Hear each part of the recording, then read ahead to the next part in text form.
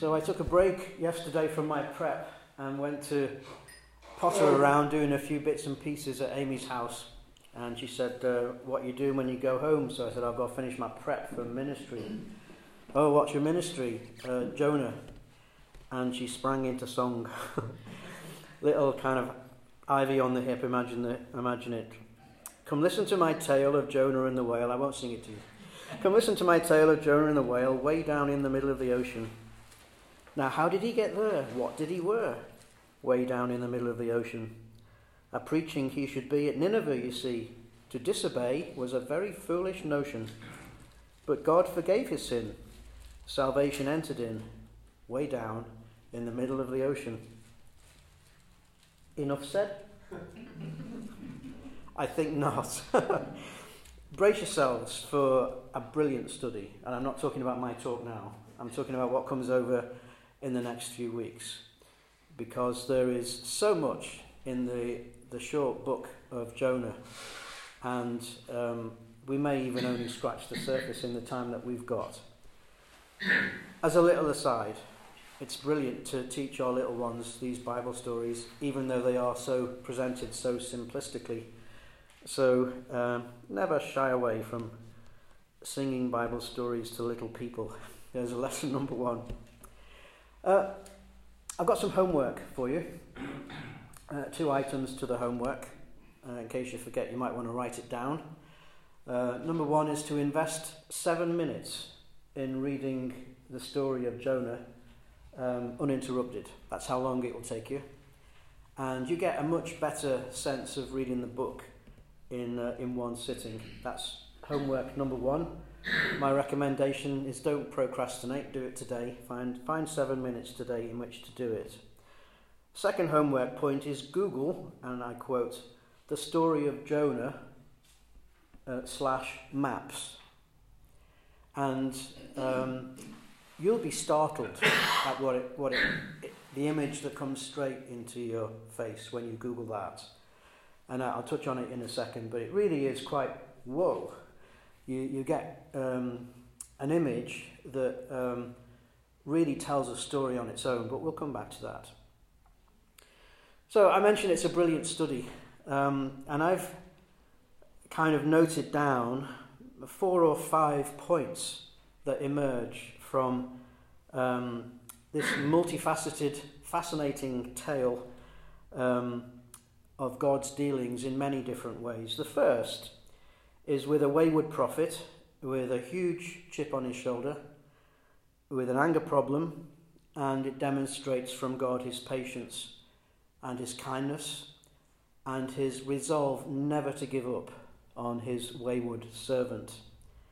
And it's an amazing object lesson for us.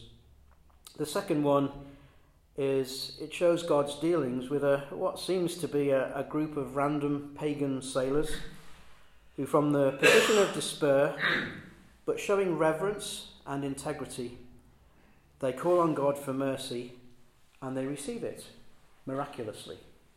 That's number 2. Number 3, God's dealings with a wicked pagan king and his 120,000 subjects, who, when confronted with their wickedness, turn to God and receive his great mercy. In the process, in dealing with these 3 groups of people, we observe God's power over creation and created things, and also his resolve to fulfill his sovereign purposes, which are unstoppable. And at the centre of the story, what we learn about the character of God is that his mercy trumps his judgment. It's kind of a bold statement to say. Repentance has importance. But in God's aspiration, I think the story that we'll study demonstrates that he wants to show mercy first. Amazing stuff. A little bit about the book, just to give us some context. In our, I'm going to call them Western Bibles, there are 17 books of prophecy in the Old Testament as opposed to historical accounts. Obviously more than 17 prophets, but 17 books of prophecy. And they're written by 16 prophets, or they, if not written by the prophet, they're the story of the prophet. And we have 4 major prophets, that's Isaiah, Jeremiah, Ezekiel and Daniel. And Jeremiah is attributed to 2 books, Lamentations and his own book. And we call them major prophets. It's a curious expression, because the other 12 are called minor prophets, and they are Hosea, Joel, Amos, Obadiah, Jonah, Micah, Nahum, Habakkuk, Zephaniah, Haggai, Zechariah, Malachi. Those who have rehearsed the books of the Bible, that will be dripping off your tongue. Minor prophets has a really dreadful connotation of some kind of inferiority. I want to point out that that's not the case. The messages from these prophets are not minor messages that should be seen somehow as less significant than the messages that we get from the major prophets. I think I could be wrong, but I think it's as simple as they're called minor prophets because the volume of the work is, in contrast to the other 4, minor, smaller. In the Hebrew Bible, so not in our modern Bibles, but in the Hebrew Bible, they actually appear as one book. And the title of the book in Hebrew, whatever that word is the 12. Straight away you start thinking, don't you, 12, that's a significant number. We've got 12 tribes, we've got 12 apostles, and now we're discovering we have 12 minor prophets. And if we were into numerology in the Bible, we'd discover multiples of 12, and we kind of start asking ourselves the question, it's got to be significant, but what is its significance? And there's cleverer people than me that have probably written books on that subject. But I just like to consider it as maybe not a perfect number, but a whole number. So, if the Lord was with his disciples and there was only 11 showed up, it wasn't complete, there was one missing. And let's just have that thought in our minds when we're considering the book of Jonah as one of 12 in the 12 minor prophets. He doesn't get a good press when you read the book, and we might think, well, maybe he's the most minor of the minor prophets, and that might well be true. But I'd just like us to consider that without Jonah, without the account of Jonah, the minor prophets' contribution to God's word would be incomplete. It wouldn't be a whole number. Last point about the book really is it does stand out as different from most of the other prophetic Old Testament books because it's less about what Jonah preached. It is about that, but that's not its major. In fact, I read a commentary that said in Hebrew, Jonah's sermon to Nineveh is only 5 words. So, it doesn't major on that. But what it does major on is an episode in Jonah's life, which is a real object lesson for us. And as I've said earlier, it's about God's dealings with him and the way God fulfills his sovereign purposes through his servant Jonah, however unworthy he seemed to be. So, in the book, it's I'm not going to say it's not about Jonah, because it is.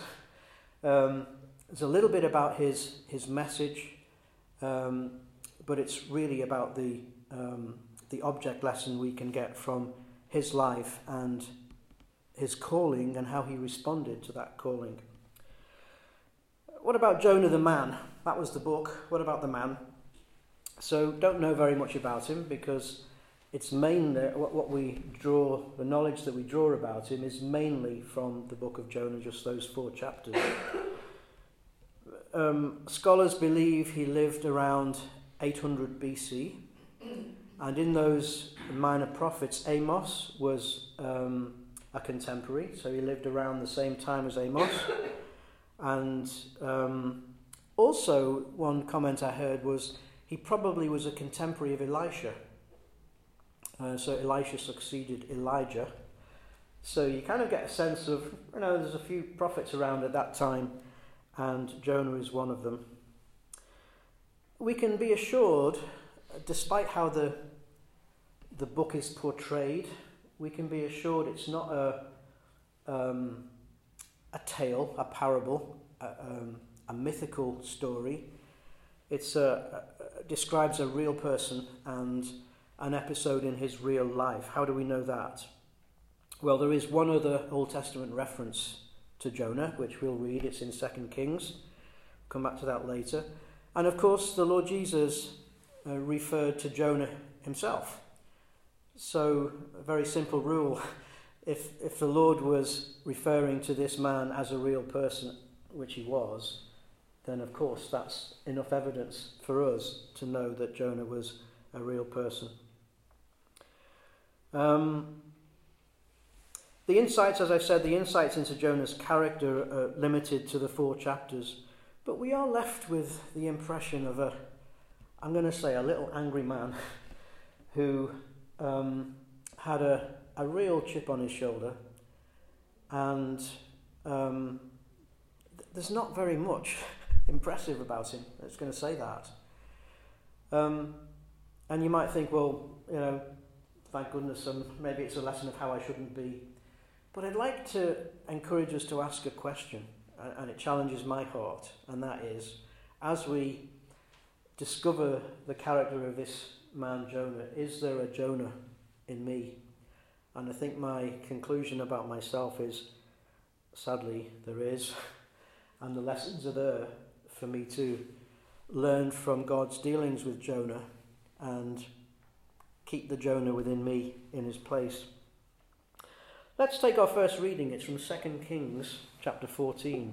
This is where the other reference that we encounter about this man Jonah. It says in verse 23 of 2 Kings 14, in the 15th year of Amaziah, son of Joash, king of Judah, Jeroboam, son of Joash, king of Israel, became king in Samaria, and he reigned 41 years.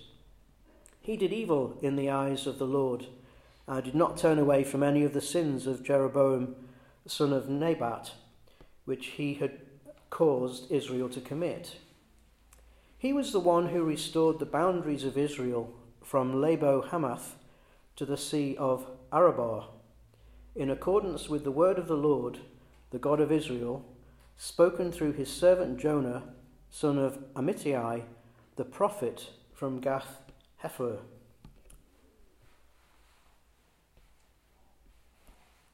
We're given a hint that Jonah, in the part of his life that we don't read about in the book, is a credible prophet from God.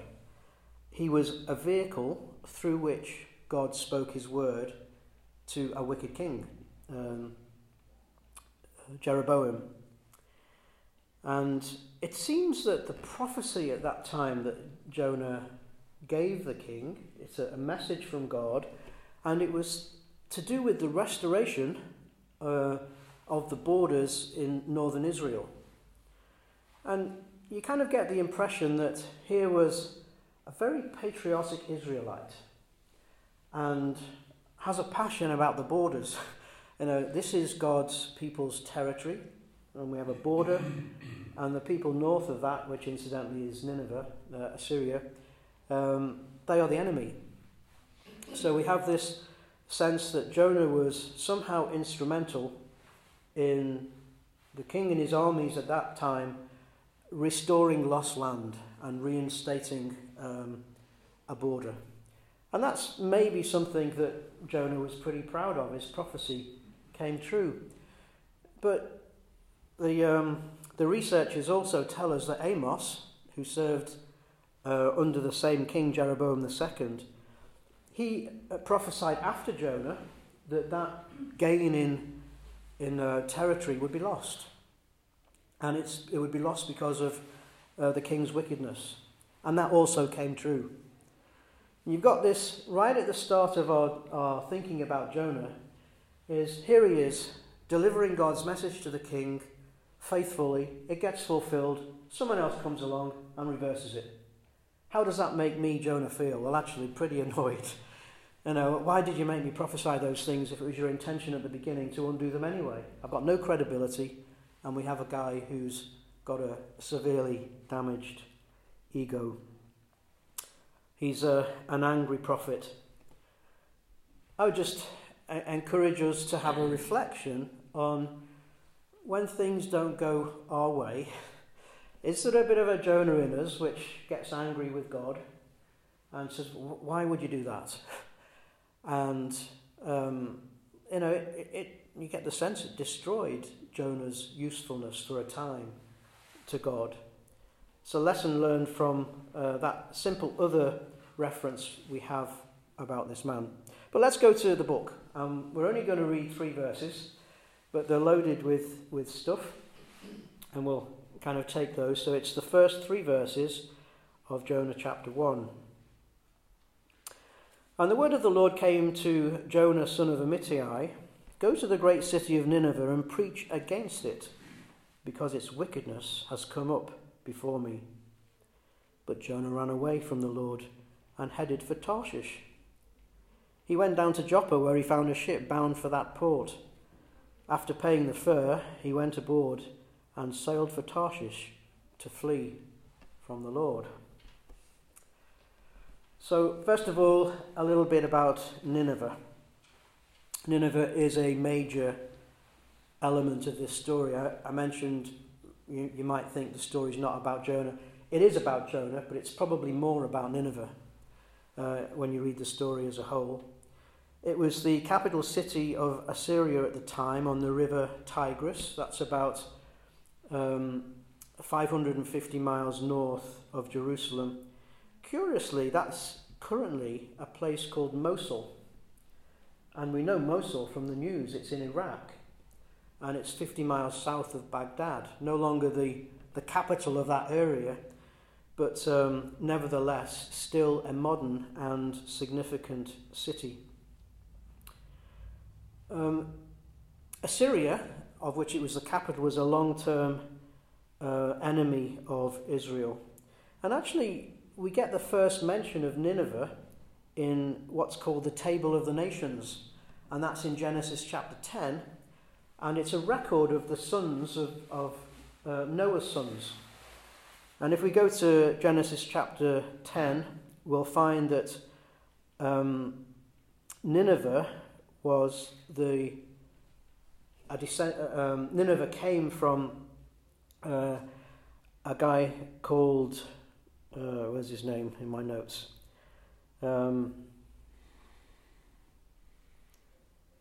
Nimrod is the name I'm looking for. Came from a guy called Nimrod, who was in the line of Ham, one of Noah's 3 sons. And the line of Ham was not the line of Israel. Shem was the ancestor between Noah and Jacob or Israel. So the first reference we learn about Nineveh is that it's not in the line of Israel. And the guy who built the city was really renowned for his hunting skills and the fact that he was a great warrior. Nineveh was a pagan cosmopolitan city. That's what it grew into, and we read of it being in present day Iraq. We read of it being the place of the Medes and the Persians, part of Persia, and then became Babylon. And it grew into what became one of the largest cities in the world at that time. Relatively small, I imagine, at Jonah's time, with its 120,000 inhabitants. We get that from later on in the book.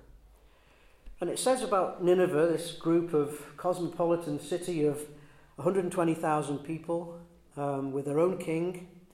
It says that their wickedness had come up before God.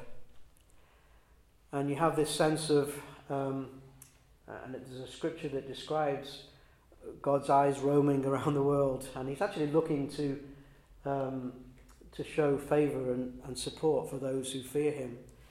But he stops at Nineveh, and their wickedness comes to his attention, and his heart is stirred to show mercy. And he calls on his prophet Jonah to go and preach to Nineveh.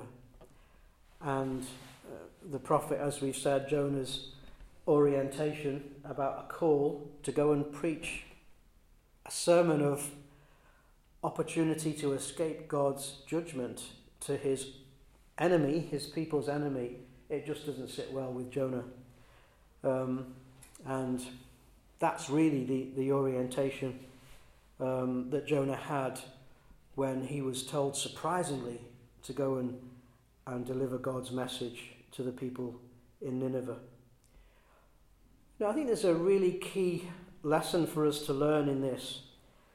And it's the place in the story where we're introduced to God's sovereign purposes. And God's sovereign purposes specifically in relation to showing mercy to people. And Jonah's orientation was, the Ninevites, they're not the kind of people God should be showing mercy to. It should be people like me, people from Israel and his chosen people. And, the lesson is God's ways are not our ways, and God's thoughts are not our thoughts. I've noticed in my computer recently, I don't know whether this is me just noticing it for the first time or whether it's a new thing, but you'll get, if you're in Excel or Word or something, you get a little tip comes out, and it's a little hint as to what you might do, a bit of training, and you have to click on a box that says "got it" to get rid of it. So you read it, I suppose, and then you say, "Yeah, I've got that." I'd just like to encourage us to dwell on this truth that God's ways are not our ways, and God's thoughts are not our ways. Have you got it? Because when we get that, we'll stop worrying about why things are happening the way they are. Because the guarantee is things will happen in a way that wouldn't be our choice. That's just the reality of it, and that's to do with the sovereignty of God. Isn't it a shocking thought for me to presume I know the kind of people God would choose to save? And the converse of that, I would think I could discern the kind of people God would choose not to save. It's a shocking thing. And I was thinking about that verse in Acts in the remembrance this morning about those who were appointed to eternal life believed. And isn't it a wonderful thought that God in his sovereign purposes in eternity past identified those who were appointed to have eternal life. And that's nothing to do with me or my choice. I was one of them, amazingly. And that doesn't make me feel proud. It makes me feel humble that before anything ever appeared about me, I was part of God's sovereign choice. What a lesson that Jonah should have learned. That it wasn't for him to challenge God's call. It was for him to get on with it. But that's the element about Nineveh and what that meant to Jonah. I'm going to read the verses again, and we'll just consider very briefly about his reaction. The word of the Lord came to Jonah, go to the great city of Nineveh and preach against it, because its wickedness has come to me. But Jonah ran away from the Lord and headed to Tarshish. He went down to Joppa, where he found a ship bound for that port. After paying the fare, he went aboard and sailed for Tarshish to flee from the Lord. Please Google the story of Jonah /map, because the startling thing is where Nineveh is in respect to where Jonah came from in Israel and where Tarshish is. And you see a map of all of Europe, Western Europe, all the way to Asia.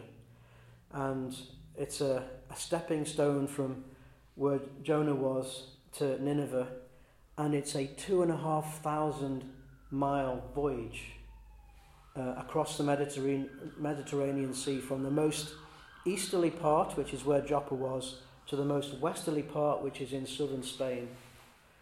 I'm just thinking, okay, Jonah wasn't up for the challenge, but why didn't you just stay put and say, I'm just not going to do it? And I can just imagine his mind ticking over, saying, well, where could I go that will get me out of this job for as long as possible? And, well, if I get myself on a boat for as long as a boat can sail, then that's a pretty good solution. And it was the furthest he could get from where he was by boat. I don't know how fast they went in those days, but it would put him out of action for weeks and out of contact, so he thought, for weeks. You might think, well, there's a bit of a strategy, it's a bit extreme to shed this responsibility. Why did he do that? Why didn't he just get on with it and do what God said? We do get the answer to that in chapter 4. He gives it himself. But suffice it to say, in a nutshell, it's me, Jonah, no better than you, God. So I'm not going to do that. It's not the right thing to do. Back to our question, is there a Jonah in me? The challenge is God has called us to service, just like he called Jonah to service. And Jonah got himself on a voyage in the opposite direction. A voyage which would have made him hands off. And as we know the story, in a miraculous way, God interrupted that voyage and stopped Jonah in his tracks. And by amazing grace and patience and long-suffering, he ended up getting Jonah back where he needed to be and in service. What a tremendous privilege we have to be called. We're those who have been appointed to eternal life by God's amazing grace, and we've got an opportunity to serve. And my challenge to my own heart is, where am I in relation to God's calling to serve? Am I on some kind of voyage in the opposite direction because I don't like what it might feel like to do what God's telling me to do? If I am, then I need to stop in my tracks and learn the lesson that I'm not going to be able to hide from God. He's got a role for me to do. He had a role for Jonah to do in turning round the people of Nineveh, and Jonah was God's choice to do it. And it was for Jonah to ultimately comply. It's a brilliant story. I just leave those challenges. Is there a Jonah in me, as we think about these things? And I encourage you, if you're listening online, to maybe tune in to the next episode. And of course, we'll hear it ourselves in the church next week. Shall we pray?